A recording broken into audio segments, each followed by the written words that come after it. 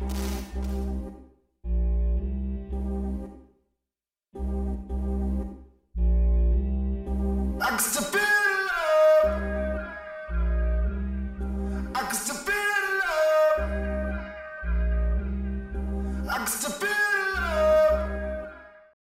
So I went 5-1. You went 3-3, and Malik went 4 and what? 4-2. So who won? Listen, you son of a bitch, you got lucky. We all were above 500 on our best bets. You were the only one that was 3-0. Playoffs. Because you took Buffalo, Kansas City, and the Rams. We all won on the Rams. I lost on Dallas. Malik lost on Dallas. So me and Malik were 2-1. I was the only one that took Cincinnati. That was the one game you lost. Me and Malik both took. I lone dogged it on New England, and I lost. You took the Raiders and lost. You were the only one that took Tampa because I thought 8.5 points was too much. And you were the only one that took San Francisco. So had I just taken San Fran, it's been like, no, that's too many points. San Francisco can cover. They'll win this game by like a point somehow. And if Dallas was going to win the game, they would have won the game by a point, and San Francisco still would have covered. But I didn't think their offense wouldn't score a touchdown the entire first half. So Anthony's in playoff mode. Like, yeah. Yeah, okay. Playoff mode. Welcome to the Uptown Parlay Podcast. You got Ace and Ant, and Malik is on the 3 train on his way to his apartment. Good way to say it. And who's that new mayor's name in New York City? Garcetti. Garcetti? He's doing it like Giuliani. Cracking him down. That's the mayor from The Wire. Oh wait, no, is that the mayor from The Wire? Actually, I think it is, and that's also the mayor of Los Angeles, Eric Garcetti. No, the mayor of New York is. Oh wow, I don't live there no more. What's his new name? I don't live there no more either. That's why I asked you. I don't really care about this dude. Hold on. Let me look this up. Eric Adams. No relation to John Adams. Might as well just call him Garcetti and call it a day. Yeah. Keep him back there, doing all this investigation. After seeing that new skit on SNL, it should be Mayor Swaggy, I guess. Swaggy. So we're at the show with the recap of Anthony just destroying everybody right now. Hold on now. The over-unders were split evenly at 3-3. I went on a limb and took New England to cover, which was not wise in hindsight. Should have went with me. I know that division more than anybody. And the crazy part is, the funniest part about that is we all took the under on that game, and that game was way over. Yeah, that's the bad part. I thought it was going to be more of a beatdown, and New England wasn't going to do nothing. But still, it was still a win by Buffalo. Yeah. And we all took the over on San Francisco, Dallas, and that was well under. And we also took the over on Pittsburgh and KC, so I should just bet on the Pittsburgh-KC game because clearly we knew what we were doing. And we need to bet on when Ben Roethlisberger is going to announce his retirement. Do you think he'll leave the Steelers and go to another team and try to win? Oh, Ben, no. And ruin his legacy? No, he's done. He's not going to pull a Favre and be like, I'm coming back. No, he's done. He's done. He had the parade and everything out of Heinz Field. He can't turn that back. He really did. They were like carrying him off the shoulders like he was Rudy and shit. Damn near. I didn't realize everybody loved this guy so much until just the end of the season. I was like, "Word, you got it like that now? Okay." But you still never have an ending like the Buzz, Jerome Bettis. That's how you're supposed to go out. When the Super Bowl leave, yeah. That's true. He's still doing beer commercials off of that. They literally rode him to win too. It was because of him. I had him in fantasy that year. He had like 350 yards, and he had like 14 TDs. And it was like, yo, how is this even possible? And I was like, they just give it to him inside the 10. Like that's all he's there for. He's just there to score touchdowns. It's like perfect fantasy player. Done. Touchdowns. Done. Or yardage back. It's like that's why everybody used to take Mike Davis when he was with Carolina. Then he goes to Atlanta. They're like, all right, we're going to need you to get about 25 carries a game. Like he used all that. Come on. Go get back to short yardages. Yeah. I will say I'm surprised the Rams didn't run more, but they didn't need to. So they just buried Arizona quickly and got out of there. Unfortunately, they don't have more home field. Otherwise, they wouldn't be going to Tampa, and then they would have San Francisco coming to them, which I'm pretty sure they'd be able to put them away. But that Dallas game, man, I know everybody's talked at that Dallas game. Yeah, Dallas should have won that, but they had the weapons, but the Should memes they, just though? kept on. You know what? Dallas losing just helped out the memes department right there. What surprised you more, the penalties or the last like 2 minutes of that game? The penalties. Right? I was like, how many times can they be offsides? I was genuinely thinking, I was like, you guys do this for a living. Like, you practice this all year, right? And I get that you were the most penalized team all year, but like the lining up offsides is like, that's a basic thing. The other calls, like that, those are up to the ref. Like they're not under your control. But like, you just got to line up on the right side of the ball, man. Like, that's all you got to do. That's it. Well, who you think should be on fault for that? Should it be the players or it should be the coaches? Well, you can say the coaches aren't giving them enough discipline, but these are grown men. Like, how do you discipline a grown man who makes millions of dollars? Well, if we ever have Belichick on the show, maybe he can tell us, because that's how he do it. Listen, you know what I realized? Why the Pats got beat so bad? Jimmy Collins was barely in that game. He wasn't there, which means they didn't have their best pass rusher, which means they had no pressure. Van Noy wasn't doing well either. They weren't able to pressure him. They weren't able to cover well, and they had nobody to cover over the middle for the tight end. Like, we know where the Pats' weaknesses are, and they just took advantage of every single one. Pats thought they could cover the Bills by just playing man, and they woke up. Diggs didn't have such a great game, so I don't know if he's going to be if they're going to need Stephon Diggs to like break away from somebody to make a play. I wouldn't be bet on that this week if I were you. I'm just saying. Okay, we'll see what happens here. Well, we got how many games we got to line up this week? 4 games. 4 games. This is kind of perfect. 2 is kind of what everybody's used to. 2 on Saturday, 2 on Sunday. Yeah, no extras on Monday. Well, the extra Monday night game I didn't mind, and I kind of like watching it. It was bad because the game was over by like halftime. Like, we knew what it was. The Rams were just giving it to them at halftime. Like, it was over. It was done. It was like the Bucs Philly game. It was, well, actually, that was close until halftime. We were like, all right, this is not what it's not over, but that was an exhibition game. The Monday game was an exhibition game. It's like, yeah, this is wet your palate until Saturday. That's what it was, that type of game. It's why ESPN has NFL Live all year round. They don't have the NBA countdown all year round. They don't got countdown until, come summertime, countdown ends. That's true. And they NFL's own all the NBA games. NFL's all year round. They try to make NBA all year round, like the trade deadline, all this and all that, and these moves. But let's keep it 100. The NFL's all year round. Unless you're like a really diehard basketball fan, you want that all year round. But you can't cover like basketball. I mean, like football is. The one thing they do, like when they were trying to hype up, they won a summer league championship. We're giving out summer league titles now. That's like saying a team won the preseason. Yeah, that's not happening. Like, we don't. It'd be like it would. No, it'd be better. This would be a better example.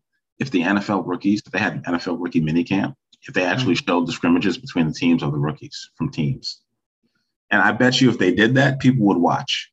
If they turned that into a tournament of all the college players coming in from each pro team, all played each other, we would tune in. If they put that on NFL Network, I would watch that. And I know you would too. You'd be like, yeah, let's see what these guys could do. That would actually be a good matchup right there. That'd be a good thing to see. Good tournament. But as crazy as it sounds, I would actually watch that because I love football that much. I got nothing else to do. I watch all these bowl games. So sure, yeah. I watch some of the highlights just to see for the draft. So yeah, if I'm watching highlights just for the draft, what do you think is in the off season? I'll definitely watch that. Speaking of the draft, who are you looking forward to with the Jets now locked in with their first round picks? I know you've already spent some thought on this. Yeah, right now I'm actually still working on my my draft only did 1 through 5 on that so far. Only 5 rounds? No. 1 through 5 as far I'm as messing with teams. you. I'm not that good yet. Unless I have time off from my real job, I'm not doing that. My name's not Todd McShay, or Mel Kiper that does nothing but get defrosted every year just to do these things because I don't know what else they do year round. But as for me, right now. Well, the Jets have the number 4 overall pick, so that means you did the Jets pick. Right, I do have the Jets pick. I had them taking the college football versions of the Greek freak on George Kalafis out of Purdue, the edge. Oh, him. Yes, Karlaftis. Yes, because the Jets do need a pass rusher, even though Lawson is coming back this year. Okay, so they're not going to take another quarterback. No, they don't need another quarterback. They got the quarterback for the future for the next 15 to 20 years. And they're not going to take Stingley if he drops to them. No, I don't think so. Quite a lot of these people so far, they have the Jets taking Stingley or that Kyle Hamilton. I don't think they're going to do that. It makes no sense at all. One, Stingley's they don't need a safety. Injury. They need a safety, but not that early. But Stingley played most of this year until LSU was out of it because they had a 6-6 season or 6-6 season, and they lost their bowl game. So Stingley skipped the bowl game because he was getting ready for the draft. And I think he played 8 of their 12 games. But LSU had a really down year, considering they won the title 2 years ago. He was a freshman. He was starting. But that safety, was it? You said Kyle Hamilton, right? He's nice. Yeah. They say he's a beast. They say he can play all 3 different levels. He can play. He can rush the passer. He can sit back in the box. He can. Yeah, they're saying he reminds them of John Lynch. Yes, I mean I wouldn't be surprised if they pull it off, but I'm just thinking about how the Jets' history. They literally traded Jamal Adams. Yes, Jamal Adams can't cover for shit, but they traded Jamal Adams. They basically offered a contract to Marcus May, which is 20% less than what he made for being franchise tag. So he's not going to. He's basically, of course, Marcus May didn't even bother to sign it. So why would they draft a safety that high? Right? Robin, yeah, he's still on the team.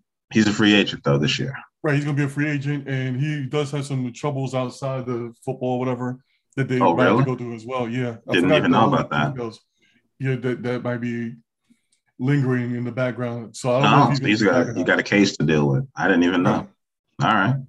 So I was thinking a team like Chicago would take him, or a team like San Francisco would take him because San Francisco's well under the salary cap, especially if they move on from Garoppolo, which people don't really think about. But Garoppolo's eating up that salary cap, which is why I think they're ready to you can get up out of here if we can do this with this rookie next season or the second-year player. If San Francisco can find somebody to maybe take their hands off, take them off their hands, maybe. Oh, easily. But I don't know what teams that would take them right now because Houston. But the thing is that you got to let the chips fall first, and Houston got a good rookie last year. He played kind of good. You think Davis Mills is their quarterback of the future? That's what they're going to stake their team on? Well, he played kind of good so far, he can hold on. He can hold it maybe down for maybe 2 more years until they actually get a real quarterback. So you're telling me they're going to have a starry quarterback in there for 2 seasons? Meanwhile, they got the 3rd overall pick, and they have the 3rd overall pick in the 2nd round, and they're not going to take whatever quarterback drops to the 2nd round because Kenny Pickett is the only one projected to go in the 1st round. But do you see any of the quarterbacks this year being better than Davis Mills? Yes, I see 2 of them being better than Davis Mills in bigger drafts. All right, better question. Do you see any quarterback this year is even worse than being a franchise quarterback down the road? There's 3 that I think could be. I'm not as sure. Let me put it like this. I'm not as sure as many of these guys as I was about Joe Burrow when he came out. But let's put it like this. Kenny Pickett, the worst I think he'll be is Kirk Cousins. And the best I think he could be is Matt Stafford. Kenny Pickett, which is a franchise QB, who was a 1st overall pick. Matt Stafford was a quite high pick too. He was the 1st overall pick. Right. There's Matt Corral, who will be good. Right. There's Malik Willis, who they have going to Carolina. And I can't imagine Carolina drafting him because they need help everywhere, but quarterback is a key position. But they have a lot of quarterbacks going in the middle of the 1st round, which I don't see a lot of these guys. I don't see all of them going in the 1st round. I see the Lions, I see Desmond Ridder being available in the 2nd round. I see, because everybody whose quality is coming out is on defense. But Desmond Ridder from Cincinnati, he could be available in the second round. And really, I think when you start that many games in college, I think you really can be great. I see Ridder having a shot. I see, and not just him, but Ridder's going to be a second rounder. But Chris Olave is going to get drafted before most of these QBs, like Drake Jackson. That's the one thing that's the one thing I'm hinting at is that do any of these quarterbacks look like they be a top 10 worthy pick? Only two. Only Pickett and Corral, honestly. That you see a team actually wasting a top 10 on. Yeah, because as soon as your first round pick or even top 10, you're starting right away. The last time a quarterback came out of Pitt that was any good was legendary was Marino. He was like a top, and Marino dropped. Think about that. Marino was a top 10 pick, I think kind of barely, right? And that guy won a national championship. Right. Kenny Pickett won the ACC. He was good last season. He was great this season. And he doesn't have any wide receivers that are getting drafted. And it's not because they're not eligible, I don't believe. Pitt's defensive players are getting drafted. And for some reason, Pitt produces these one-off kind of stars. LaShawn McCoy, Aaron Donald, Larry Fitzgerald. Like, if there was an NCAA football game this year, I take that back. Stetson Bennett wouldn't be on it because he could still be on it because they have name, image, and likeness. But if it had to be somebody who was graduating so that they could actually pay him to be on the cover of the game, it'd probably be Kenny Pickett or Sam, the guy from UNC. It'd probably be Pickett. Because they usually don't put defensive players on there. So, yeah, he's the best offensive player coming out in the draft, in my opinion, outside of Chris Olave. This is like the weakest quarterback class I've seen. The more weakest one that I've seen than weaker than this has had to been the one where EJ Manuel was drafted first round and Geno Smith in the second. That's the most weakest one ever. What year was that? We were at the draft that year, right? That was like 2012, 2013? 2013. Yeah. That's how weak this draft is close to that as far as when it comes to quarterbacks, in my opinion. I don't think you might get two quarterbacks at best, in my opinion, get drafted in the first round. Well, what about the three teams? What three teams need quarterbacks the most? Besides the Texans, we can guess the Texans. Well, no, let's take the Texans off of it. The three teams. This is my opinion. Denver needs a quarterback badly because Teddy Bridgewater got hurt bad again. So I don't know if they can keep bringing him out here. Carolina still needs one, but they might still ride with Donald or. Well, Donald's on. Yeah, they got to bring back. They already have the third year, so they guaranteed his fifth year, right? Right. They guaranteed so that. They're paying him $25 million to come back and play. Yeah, that was so you can draft somebody in the first round with your like 13th or 14th or 15th pick, somewhere around there. And have him sit behind Darnold. And get ready and learn. Or you can draft defense, which you need to help improve. Because the three quarterbacks that could go over there, Matt Corral, Sam Howell, and Malik Willis, right? They all seem to be around the same talent level. And Malik Willis can run the best, and he's the best athlete, but he played at Liberty. So that's what gives me pause. Sam Howell had a great season at North Carolina last year. Had a little bit of a worse season, but most of his talent graduated and went to the NFL, which lets me believe, this guy plays good with good talent around him. And the ACC seems to be producing pretty solid quarterbacks. Steelers need a quarterback too. Or they're going to let Dwayne Haskins go out there. The Steelers, unfortunately, made the playoffs. Yeah. So they own their first round pick, but they made the playoffs. So they're going to have to draft a quarterback to replace a legend. And that's kind of tough to do when none of these guys coming out he just wants a quarterback. They were joking. Tomlin said, I want a quarterback with some mobility. Yeah, because he's basically making a joke out of it because he's looking at those other ones.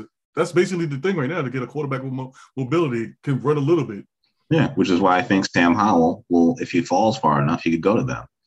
But people have him going to the Eagles, who they say need a quarterback. The Giants, Washington, the Giants, and the Washington football team the New York Giants and Denver need a quarterback the most out of all those teams. Daniel Jones is constantly getting hurt, and he's already had bad coaching for 2 of his first, 3 seasons? Yeah, but we have to see exactly what's going to happen here, because first the Giants still need a GM, then they need to get a coach. So can you imagine him staying? Could you imagine him staying? This is his 3rd year as starting quarterback, and they moved on from Sam Darnold, but they're going to keep Daniel Jones? Well, as far as the 2 different teams, but as far as for Daniel Jones is concerned, you never know. The GM might be a GM that come in and say, you know what, we're gonna keep one of the coaches that's on staff, promote him to quarterback, to the head coach, and they want to keep it Daniel Jones just to run it. Never know. Mm-hmm. Or they could actually do something, wild and crazy, trade those 2 nice little draft picks, and get Aaron Rodgers on that team. Well, somebody is going to take Aaron Rodgers, but is Aaron Rodgers going to want to come to the Giants? That's the crazy part, because that means you have to beat the Dallas Cowboys. And it's not that the Giants can't do it, but you look at the rest of that roster and you go, who am I doing this with? I'm doing this with Darius Slade and Kadarius Toney and Saquon Barkley, who just had a 100-yard game in week 16. Hey, you never know. He might bring his buddy Devontae Adams with him. Do you still think he's going to leave Green Bay, huh? It is a possibility. It's a possibility. I think in my opinion, if you put a gun to my head, I don't think he's leaving. The reason why is because how Green Bay turned around. They're basically kissing his ass right now. They're trying to make up for drafting what's the name quarterback that they basically never. It seems like they're never gonna. Right, Jordan Love, who's not even ready to take the reins from what we've seen so far. Yeah, that's fair. So they already gonna be kissing his ass. They're gonna keep on going, and I wouldn't be surprised to see Aaron Rodgers there for another year or so. Okay. If you had to put a gun to my head, but as far as for the teams that do need a quarterback, yeah, you can put the Giants there, but you still got to see exactly who's going to be their GM and who's going to be their coach, because it will tell you what ownership wants and where they're going to go from there. And from what I've heard and from what I've read before, it seems like ownership has been the last couple of years been the one behind all these stupid ass moves that the Giants been making, but they've been using the GM and, of course, the coaches to take the burden from what their fuck-ups are. They're trying to be Jerry Jones behind the scenes. Well, I think Mara may not know football, but he knows when things aren't working. And he was like, this is an embarrassment. So when the owner of the Giants is coming out and saying, he's like, I'm sorry, because this guy he's fucking up. Now he's just going to mop up his own mess, which is actually get a GM that's actually strong enough to actually do his own thing. That's the first thing we got to see. We got to see a strong GM that takes over and actually select their own coach. Not no handpicked coach, not no coach that, you pair up with this guy, none of this background mess or whatever. Once we see that, then we can actually say, yes, Daniel Jones might stay, or no, Daniel Jones might stay. It might go. Also got to see it, especially with the coach. You got to see if it's an offensive coach, defensive coach. If it's a defensive coach, they might keep Daniel Jones just because, they'll go more towards the running the ball type of thing, because this is defense. They play more towards the defense type of thing. And I wouldn't be surprised if the Giants wound up getting a defensive coach anyway, because they mostly known for defensive as far as when they Super Bowl winnings concerned. Well, they're thinking about hiring Leslie Frazier interviewed with Chicago. Mm-hmm. I believe Byron Leftwich got a chance to interview with the Giants. I think they may go with another offensive guy. They're just going to go with someone who's a little bit more proven and who has a bit of a plan to develop their quarterback.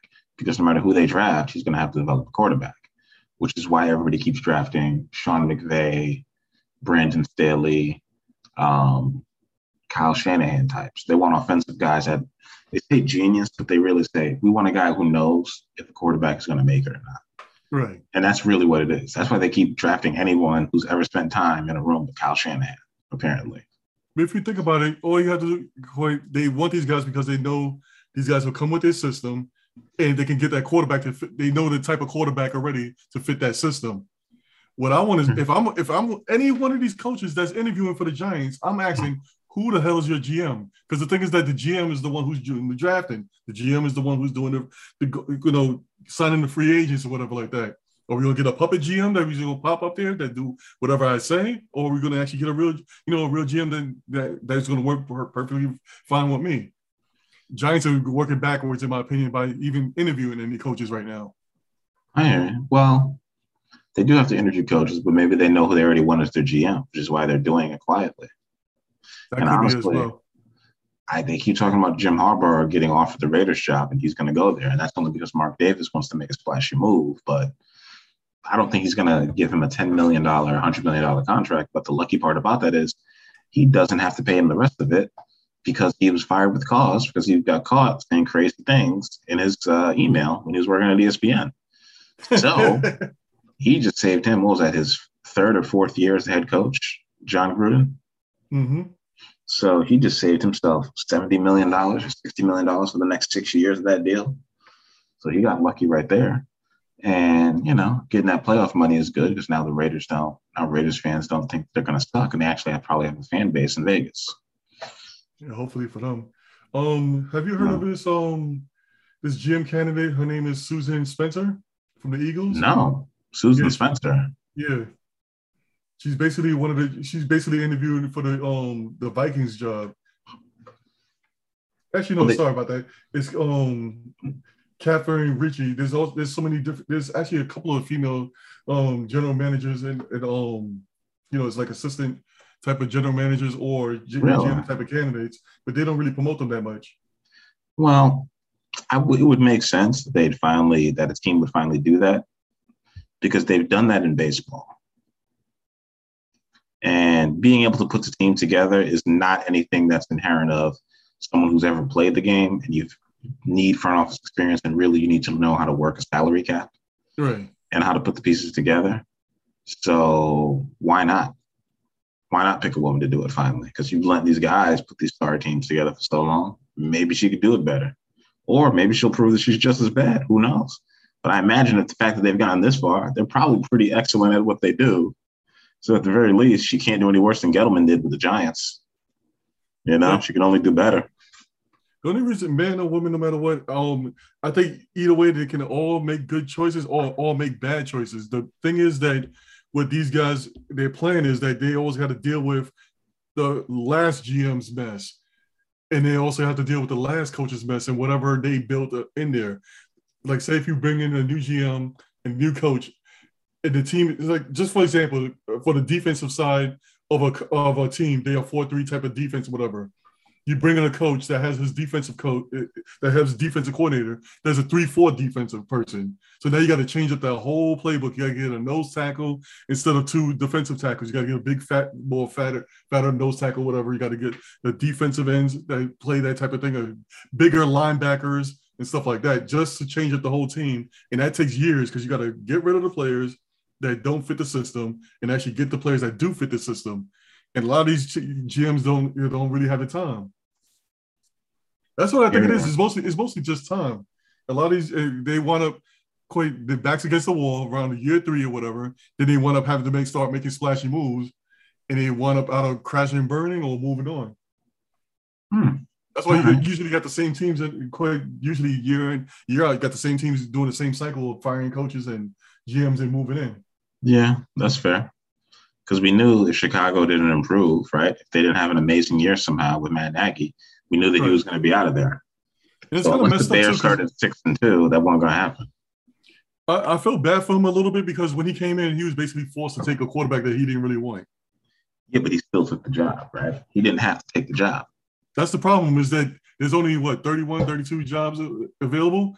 Anybody, if you think if your success is tied to whether or not I have to make this guy who I don't really believe in as a quarterback, my quarterback, and I'm an offensive coach, I'd be like, you know what? Thanks, but no thanks. I got to wait. I'd be like, you guys want him. You've already drafted him. I don't think I can make him my guy. If my job is dependent on doing that, you got to hire somebody else. Like, I understand if you think this is your only shot, but he still could have went back and been, Eric Bieniemy gets interviewed, but he never gets hired. Right. Okay. Well, if he'd passed up that Chicago Bears job, he has a better chance of becoming a head coach again. Now, Matt Nagy is very unlikely to ever get another chance of being an NFL head coach. Now, that actually threw me into this question that just popped in my head now. Because we always think that Eric Bieniemy is not getting these jobs or whatever. Do you think that he's actually turning these jobs down or putting specific things in there that he wants to happen? Like he might have got the interview for the Chicago job, but didn't want Mitch Trubisky. Well, this is pure speculation, and I kind of like that. Yes, that makes sense. It makes sense. He's like, no, y'all not going to set me up to fail. You're not going to do to me what you did to David Culley. Right. I'm not coming in here to be your fall guy because I know this shit ain't going to work. So sorry. Yeah. We already knew that. We all knew, and David Culley himself already knew when he signed that contract that he knew he was going to be the 1 year fall guy. And speaking of that, they're actually interviewing Josh McCown again because they interviewed him last year. Who? And for some reason, Josh McCown. What Texans? Texans. They their head coach. Yes, they remember they interviewed him last year. It was the same 17-year veteran Josh McCown. Yes. Has he ever coached at the NFL level? No. So this would be like hiring Steve Nash, right, for the Nets, right? Except he was never that good. But the Texans been having him in their back pocket, and he was supposed to be a David Culley staff last year. But I don't think he was. But he's being interviewed again for a head coaching position, which makes no sense at all. It seems like they're trying to sneak him in there because this is the second time they're interviewing him. I wouldn't say sneak because the GM for the Texans and the Texans owners are kind of heavy-handed, right? So they let their last coach run off their best player, their franchise wide receiver, and they let him piss off their quarterback, who was like, this is crazy. And then Watson played that whole season without DeAndre Hopkins, and he was like, this team sucks now. And then, J.J. Watt got hurt. He went out to Arizona. Didn't work out there for him because he got hurt towards the end of the season. I think he's suited up in that game, but he's not the same player he once was. And then when they hired the coach and everything else like that, the coach and the GM, then they hired Culley because they thought what's his name might back off the trade. And, I think they weren't going to play Watson until the legal stuff went away. But they were looking at every option to try to keep him. It's kind of like Philadelphia with Ben Simmons. They're looking at every option they could to keep this dude. Yeah, but Watson's looking at them as like, hey, you guys didn't want my opinion in the offseason, so I'm just going to stay off the team. But Watson has been on the active roster. They just did not play. Yeah. He's been getting paid all season. Mm-hmm. They paid him his full salary all season long, which is like amazing to me in the NFL, where they go out to great lengths to make sure that if you're not playing, you're not getting paid. He's been on the commissioner's exempt list, I believe, right? All season or no? Not even exempt list. He just been on the roster. So he's just been on the roster, just not getting in the game. Yes, he's been taking up the roster spot. Has he been practicing? Do you know? Has he practiced at all season, or is he just taking it easy? He's just gone. He's not there. Wow, you made $25 million in the NFL, not playing. That's amazing. Just chill at home and get your massages at home. I never thought I'd see the day. Well, watch those cases go away. Because it makes no sense for them to keep it up. The only reason they kept it up, and the only reason I think those cases exist in the first place is because the Texans didn't want to get rid of them. Oh no, they seem very legitimate to me. They really did. They seem very legitimate to me. Oh yeah, they're legitimate, but the only reason they got caught any type of fire and then you got this lawyer that basically brought everybody together is because the Texans in the background was pushing this for this to happen. Yeah. All right. We have talked about so many different things in waiting for Malik to get onto the podcast. Yeah, I don't think and he is not going to make it. We are 14 minutes to midnight.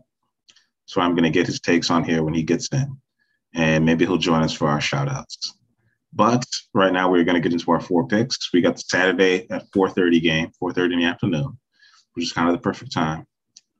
You can get your workout in early if it's warm where you're at, or if it's cold where you're at, like we'll be in New England area where I'm in, with the high on Saturday is going to be like 24 degrees again. Jesus. You can smoke your wings early, warm up the house, and sit down and watch the Bengals take on the Titans. I don't know what channel this game is going to be on. I think it's going to be on CBS. We get to hear more Tony Romo anecdotes. But the Bengals are getting 3.5 points right now, sometimes 3 in other sports books. And the over-under is 47.5. I'm going to let Ant take this one first and preface that with, we know Derrick Henry is going to play. Julio Jones is going to play, and A.J. Brown is going to play because these are all must-win games. So this is the team that was hurting, that got all their guys more rest, so maybe they'll finally be healthy. Go ahead, Ann. Yeah, this is going to be like the first time in a long time that all 3 of them is playing at the same time. the Bengals are 1-0 against the Titans, but this is before what's the name? They drafted a wide receiver this year. The Titans basically have like you said, you already mentioned they had their two wide receivers coming there, and Bengals have a weak secondary. So I won't be surprised they exploit that. And they also might exploit on defense. The Titans might exploit on defense that the one thing that the Bengals did not show up when they drafted that wide receiver, which is the offensive line. So in my for what I'm going towards, I'm going to go towards the Titans. They're nicely healthy and they're nice and rested. They're going to bring back old school football here. I'm taking Titans, and I'm taking the over in this one. All right. My thing is this. I think, personally, Cincinnati has a really, really good pass offense. Definitely. They have the second best running back still left in this playoffs. Derrick Henry is number one. Joe Mixon is number two. Zeke is gone. The Bills' running game is pretty good. The Rams' running game is by committee.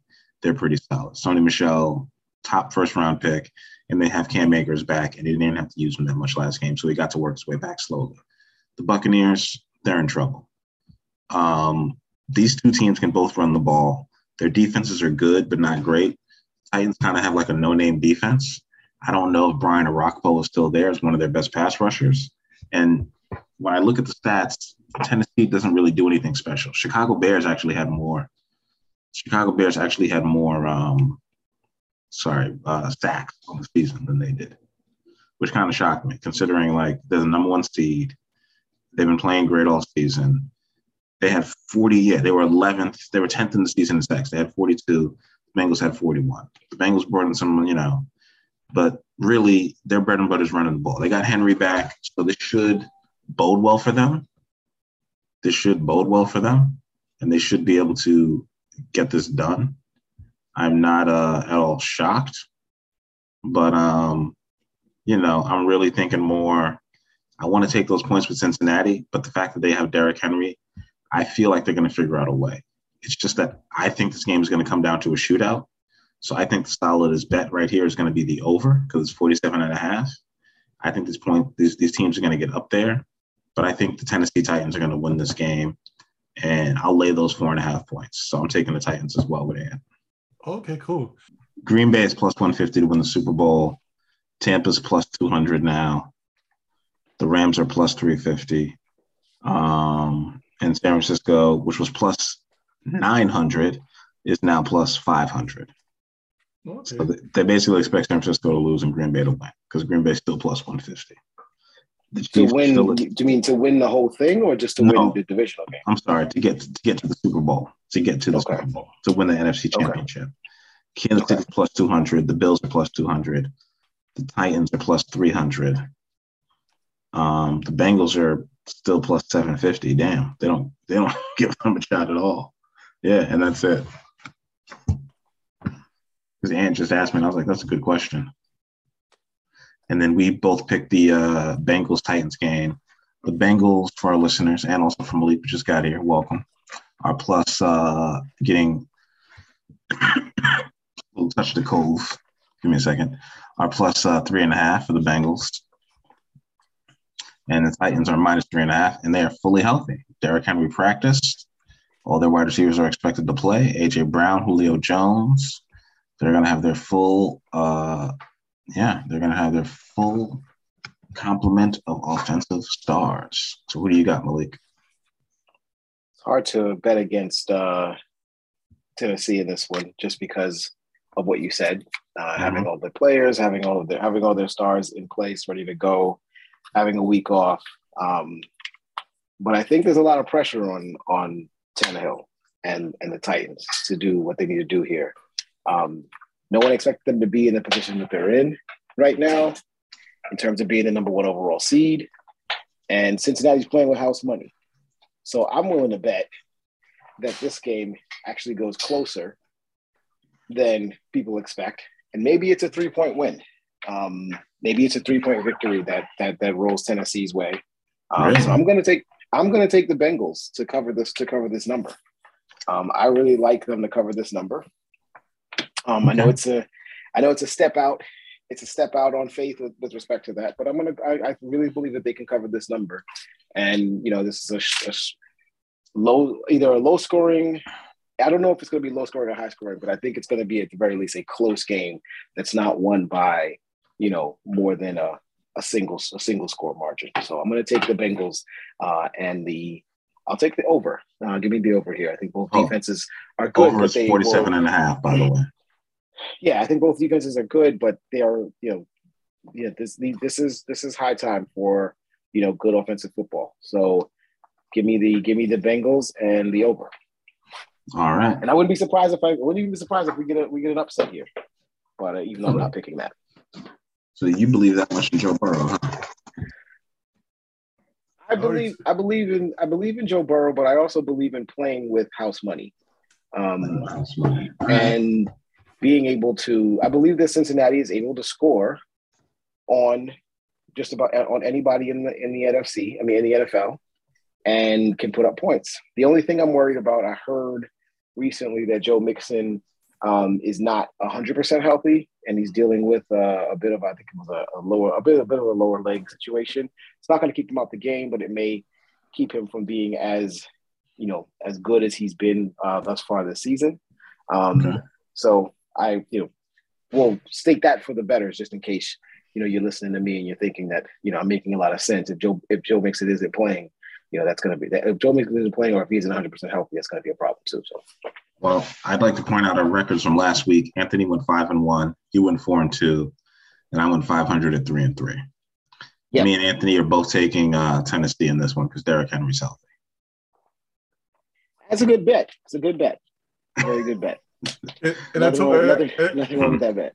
And during our break, I did tell Ace that, I have a strange, sinking feeling that Joe Burrow is going to be lighting up the cigarettes, the cigar after the game. After this game, celebrating the win. For some strange reason, I still have that back in my mind. So I'm a little fearful on that. I'm still taking the Titans, though.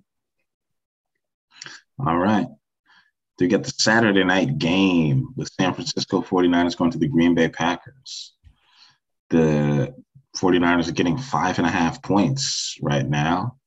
The over-under is 47, and I believe the expected temperature is 9 degrees? Was that something crazy like that? Yeah, it's something ridiculous. It's something ridiculously cold. San Francisco won't be used to it, but hey, they know how to win in tough conditions because they won even when the refs kept giving the Cowboys all of them chances. They made a lot of mistakes, and this team, they probably should have lost that game if Dallas had their stuff together. This is the biggest spread of the week, actually, with 5.5 going towards Green Bay. And I'm going to go first on this one.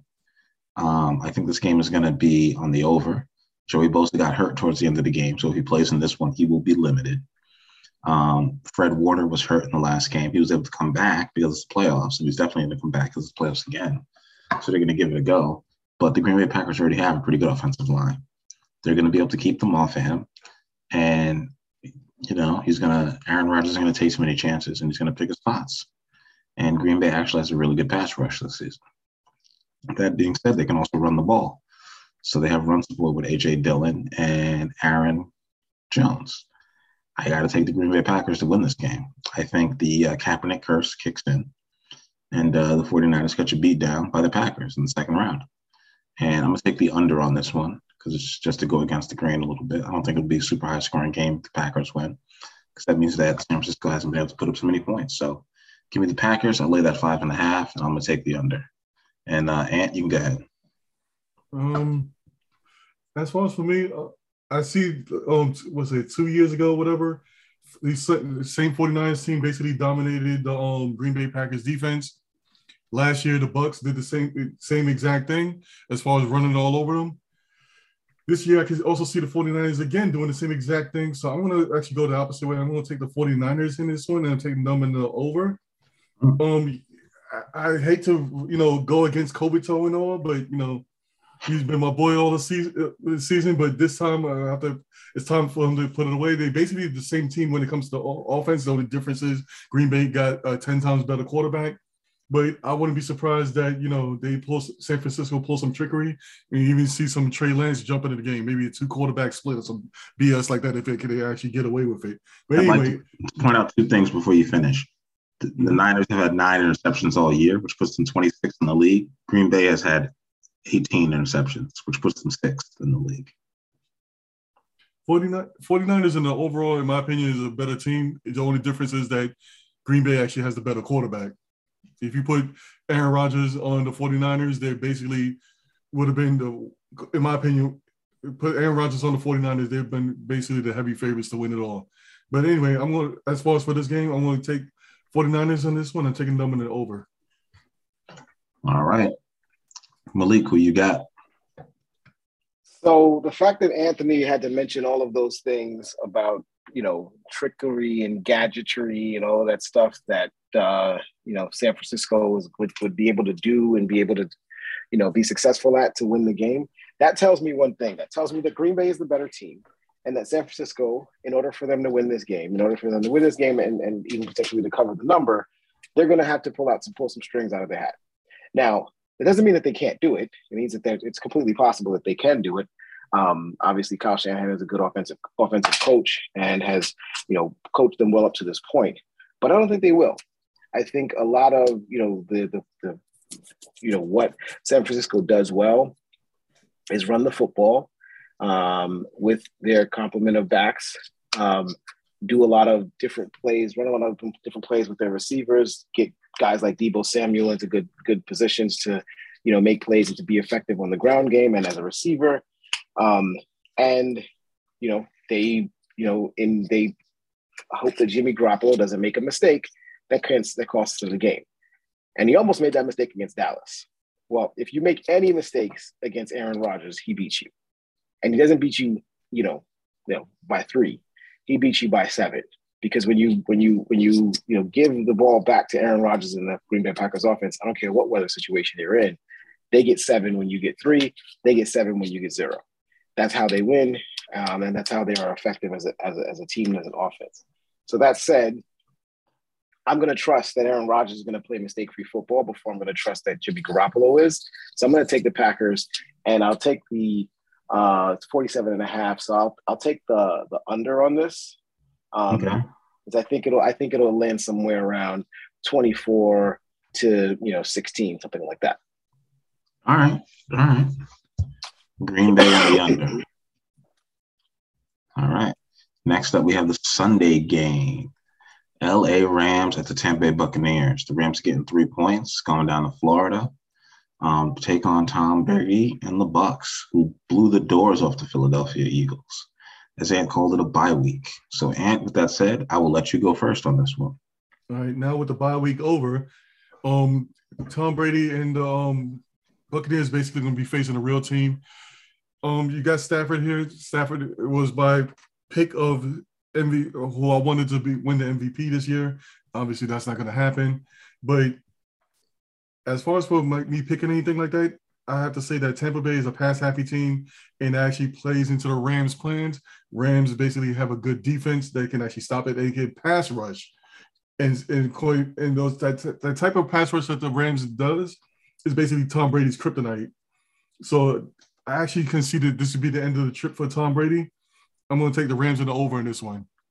Even though people might go all against it with Tampa Bay winning this one, I don't see it happening. And also Antonio Brown is no longer on the team.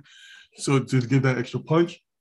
And also another reason is that unlike last year where Tampa was actually running through teams because it was healthy, I believe Malik mentioned this last week, that it was healthy last week.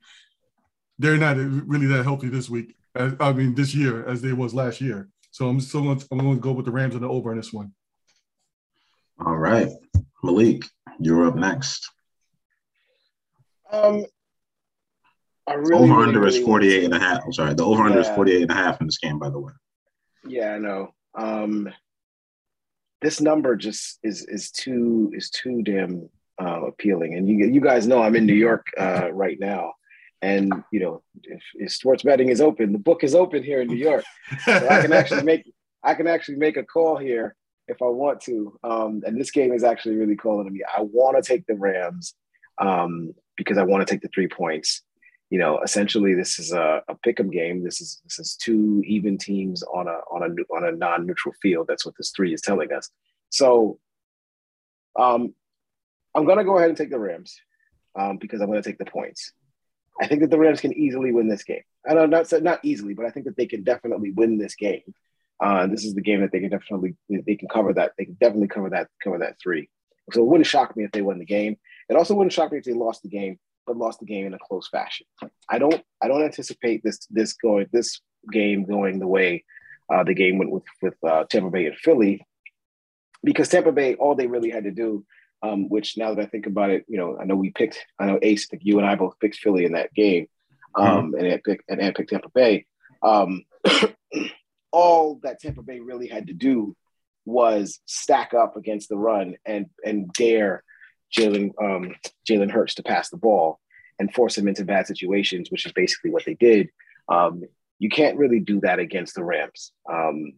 If you stack the box and force him to run, and force the ball into Matt Stafford's hands, he's got the skill and he's got the ability to beat you with doing that. Now, granted, he's going to make some mistakes potentially and throw the ball to the other team, and then the Rams have a defense on the other side of that.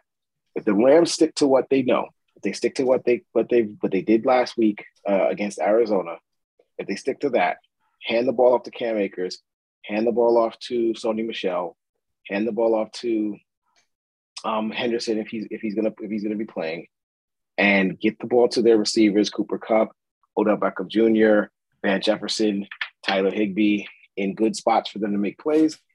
I don't see a way that Tampa Bay keeps them out of the end zone, keeps them from scoring and keeping this game close. So I'm going to take the Rams and the over in this game. Whether it's not going to be a factor for either team here. So I imagine that both teams will be able to get up and down the field and make some plays. But I kind of agree with Ed here. I think the Tampa Bay, I think this is a very, very even game between two very, very even teams. If this game was in the speculations, if this game was in LA, this would be a 3-point spread towards the Rams, who beat Tampa Bay already at home in LA earlier this season. So two very, very different teams and going in very, very different directions. But I'm going to take the Rams and the over. All right. I am taking the Rams. I'm going to make this short and sweet. I will take the Rams money line.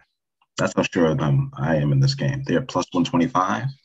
This is the only team still standing that has 4 guys that can rush the passer real well. Sorry, got my tongue tied there a little bit. They got Von Miller, who looked amazing last week. They have Aaron Donald, who can get pressure up the middle. They have Leonard Floyd, who can get pressure on the other side, people forget about, who was a first-round draft pick.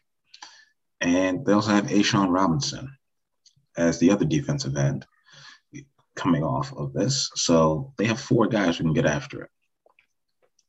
Being able to get pressure up the middle and then having to deal with Von Miller and Leonard Floyd coming at you on the edges is a problem, because you can only double team one person on the line, which means you're always going to have one free rusher. And the one thing Tom Brady doesn't have is mobility at this point. Another strange fact is this is going to be the first game where 2 position players, that aren't kickers, will both be 40 years old, with Andrew Whitworth being 40 and Tom Brady being 44 years old.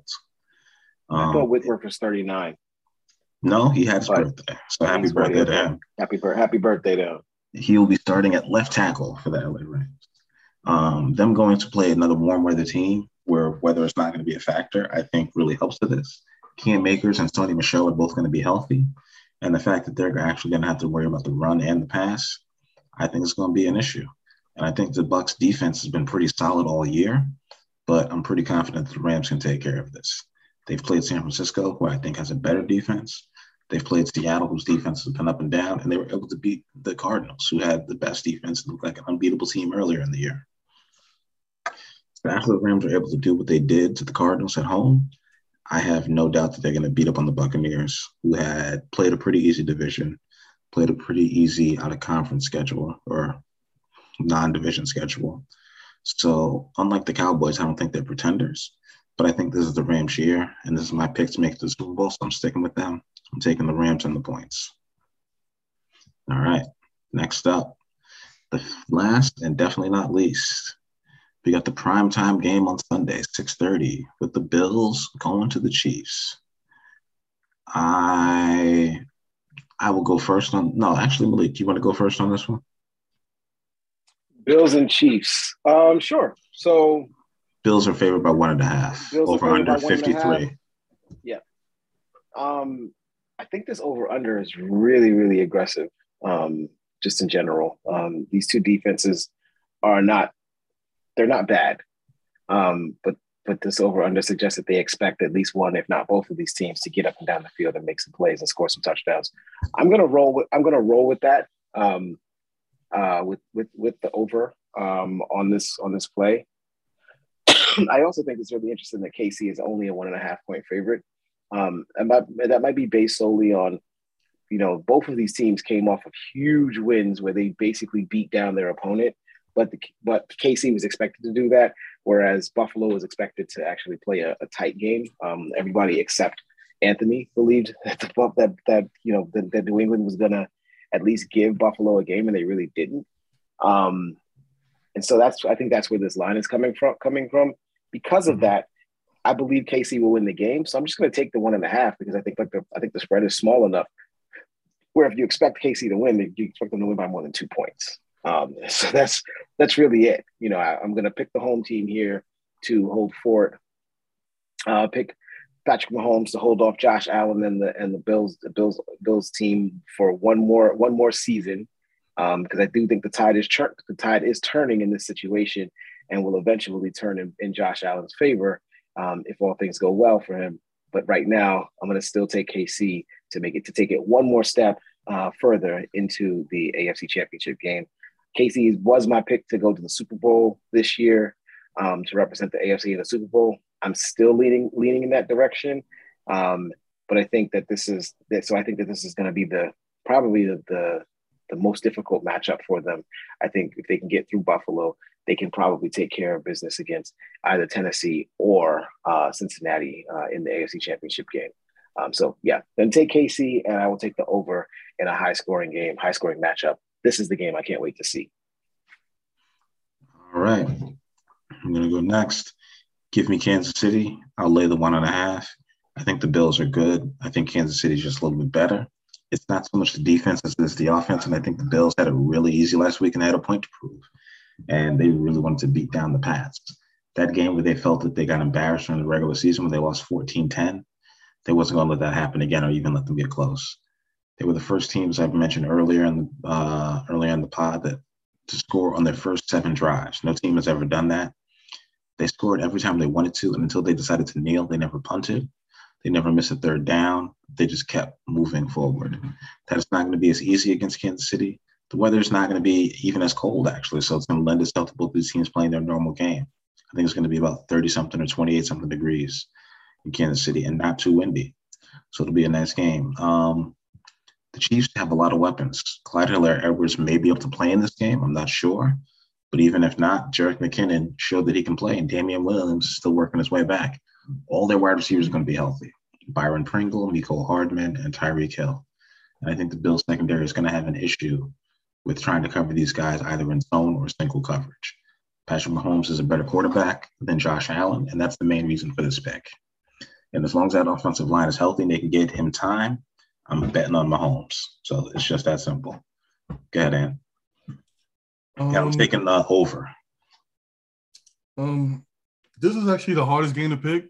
And before we came on, I already told you that I was actually basically just watching the full game of Kansas City versus the Buffalo from October.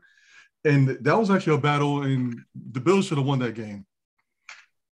That said, Josh Allen, I kind of disagree. I think Josh Allen's actually up there with Mahomes, and I wouldn't be surprised that he gets a contract that's close to Mahomes. But I see Buffalo as a team. I see Buffalo as like Mr. T and Rocky 3 or whatever, Clubber Lang in the beginning. The Bills did hungry beat stuff. them. Well, I see them beat them again. I'm going to go with the opposite on this one. I'm taking the Bills and the over in this one. I think it's going to be a shootout game. It's going to be a really damn good game, the best game of the week.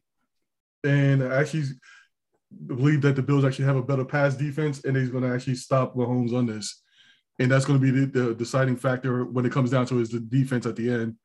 But I'm going to take Bills and over. Josh Allen's a beast. It pains me to say this shit as a Jet fan because, they're in the same division. I hate their guts. But I'm going to take Bills and over. And I'm actually quite Bills has actually have became my favorites to win the Super Bowl. Actually. Wow. Okay. That's a shock to hear from you, but all right. Yeah,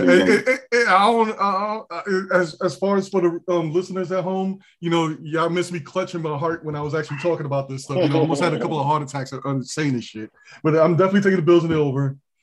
And yeah, Bills is definitely going to be my pick to win the Super Bowl. All right. Well, that is it for us this week, folks. We're going to get into our shout-outs. Hope you like the breakdown of the draft picks we were talking about and the NFL GMs and the head coaches and why they may or may not have gotten drafted or chosen. It's pure speculation, clearly, because we have no contacts anywhere in the NFL. So take that for the grain of salt that it is, but I hope you enjoyed listening to it. I'd like to give one big shout out this week to college basketball head coach Penny Hardaway for just being Penny and losing his mind on his team. And I didn't realize that he had Rasheed Wallace as an assistant coach.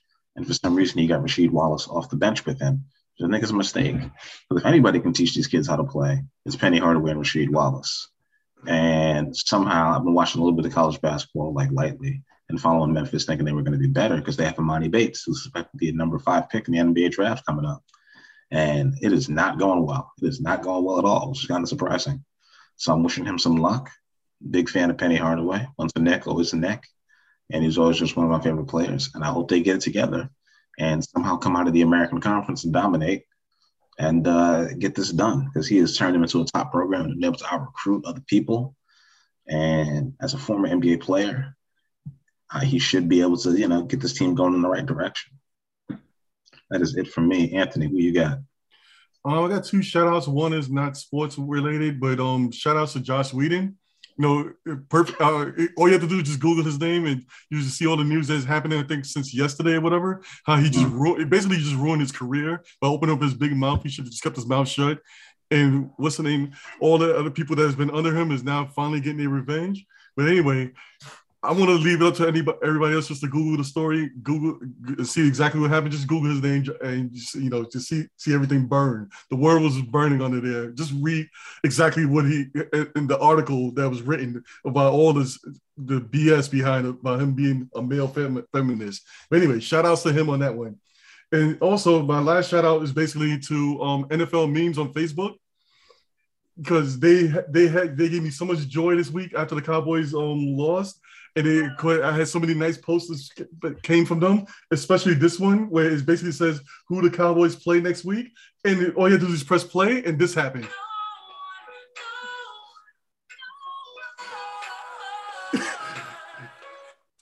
That was so awesome. That was awesome. That was just the top of the cake. I had to leave off my last post on my own personal page with that as being my last tribute to the Cowboy fans out there, because that was so awesome. Now we don't have to hear about America's team. They can go away. We can get a new America's team. Shout outs to NFL memes on that one. I'm done for my shout outs of the week. Oh, and sorry about that, Christoph. We were supposed to have you on the show, but thanks to New York City's police department and stuff like that, we know that you got hold back too, just like Malik got hold back to get to his apartment. So you couldn't get it there in time. Sorry about that. Shout outs to you, Christoph. Maybe we'll have you in next week. All right, Malik, shout outs. Oh man, yeah! Shout out to the New York City MTA. I spent one night in New York City, and I remember why I moved. That's basically it. It was a harrowing adventure to get home from my job today, and that's why I was late getting in. So I didn't get a chance to talk all the draft stuff that I wanted to talk about. But that's okay. I'll do it next week. No problem. So shout out to them for getting me home, just a little later than expected. But I actually want to give a shout out to the Cowboys, because the Cowboys they never cease to be an amazing storyline for the NFL. They are the drama of the NFL. And I'm a little bit miffed. I'm a little bit upset that they're no longer around, because you know what? Everybody needs somebody to look at, to stare at, to point at. Everybody needs that spectacle. Now it's just about football.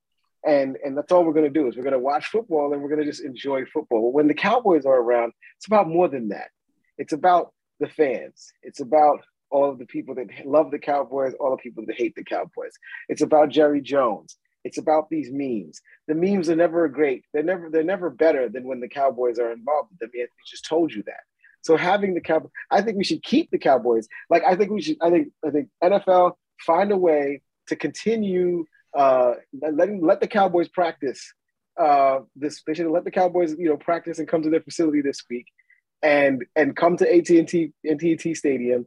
And you know what? Screw it. Let them play the Jets, or let them play the Lions, or let them play the Falcons. Let them play somebody for the Cowboys trophy, for the Jerry Jones trophy. Like, let's just create a Jerry Jones trophy just so Jerry can have something to talk about, so that the Cowboys can continue to play. Shout out to the Cowboys for making the NFL more interesting and more than about just football. It's about you. It's about you with the star on your helmet. It's always about the Cowboys. I don't care how long, who wins the Super Bowl. You know what we're going to talk about? We're going to talk about who wins the Super Bowl. We're going to talk about them for like 2 days. And then we're going to talk about why the Cowboys didn't win it. That's all they're going to do. ESPN loves them.